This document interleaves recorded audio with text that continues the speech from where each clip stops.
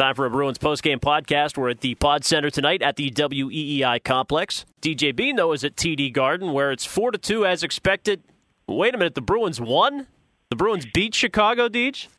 They did, and, back-to-backs aside, Scott Darling aside, a thorough victory for the Bruins. I mean, you can try to poke holes in it, but long story short, I think all of us expected the Bruins to lose this one regardless of circumstances, and they played as well defensively as they've played all season. That's my big takeaway from it. And now, as I just posted on WEI.com, the bar has been set for the rest of the season, so when they come out and lay eggs against bad teams, not that they're going to play any for the rest of the season, but when they go out and have these really bad performances, this will be the one now that people will hold up and say, where's this team? Where's the team that beat Chicago? Where's the team that systematically took down, at least for one night, the Stanley Cup favorites?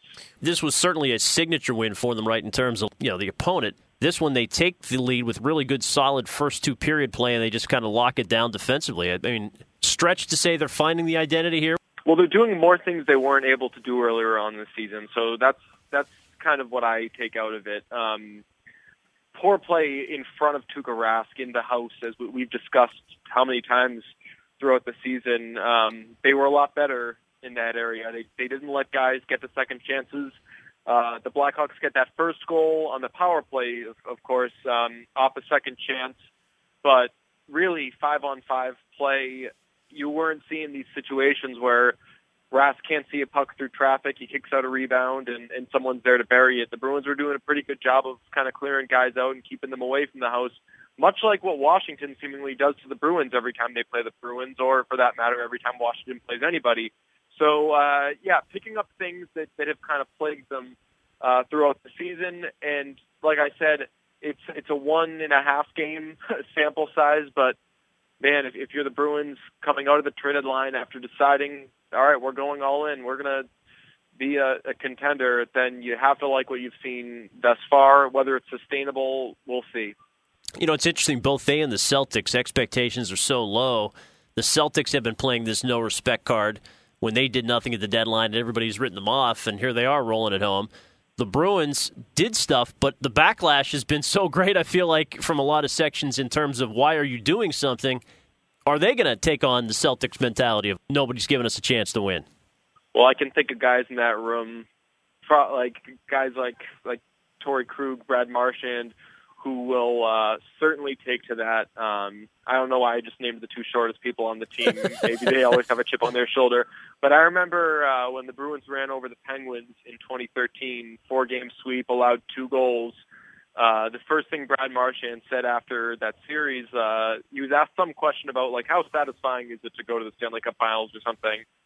And he was like, why? What happened? Did we just beat the Penguins? I thought that there was no chance we were going to do that. Because if you remember going into that series, they were supposed to get run over. So, yeah, they play a little bit of that old-school Patriots world against us card. And right now, as you mentioned, with all the crap they got for the trade deadline, there's certainly stuff they can point to and say, all right, look, everyone's doubting us. Let's prove some people wrong.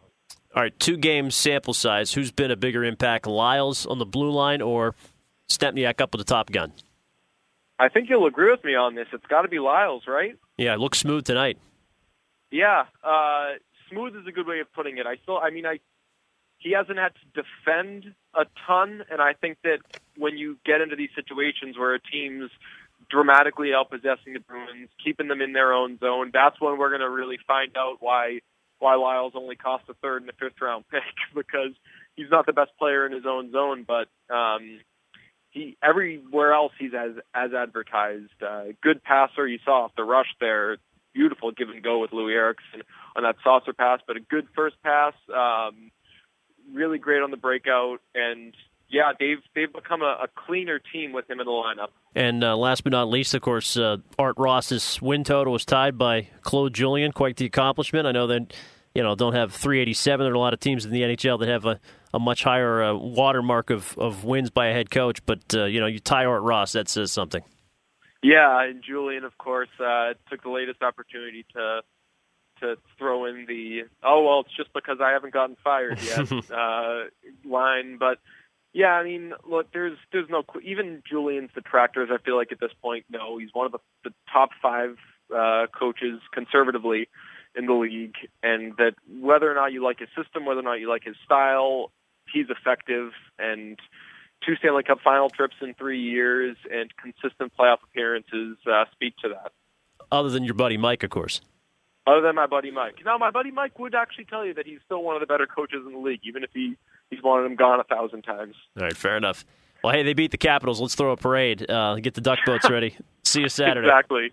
Awesome. Thanks, Ken. For Bruins reporter DJ Bean, I'm Ken Laird. This has been another Bruins postgame podcast at WEEI.com, presented by AT&T.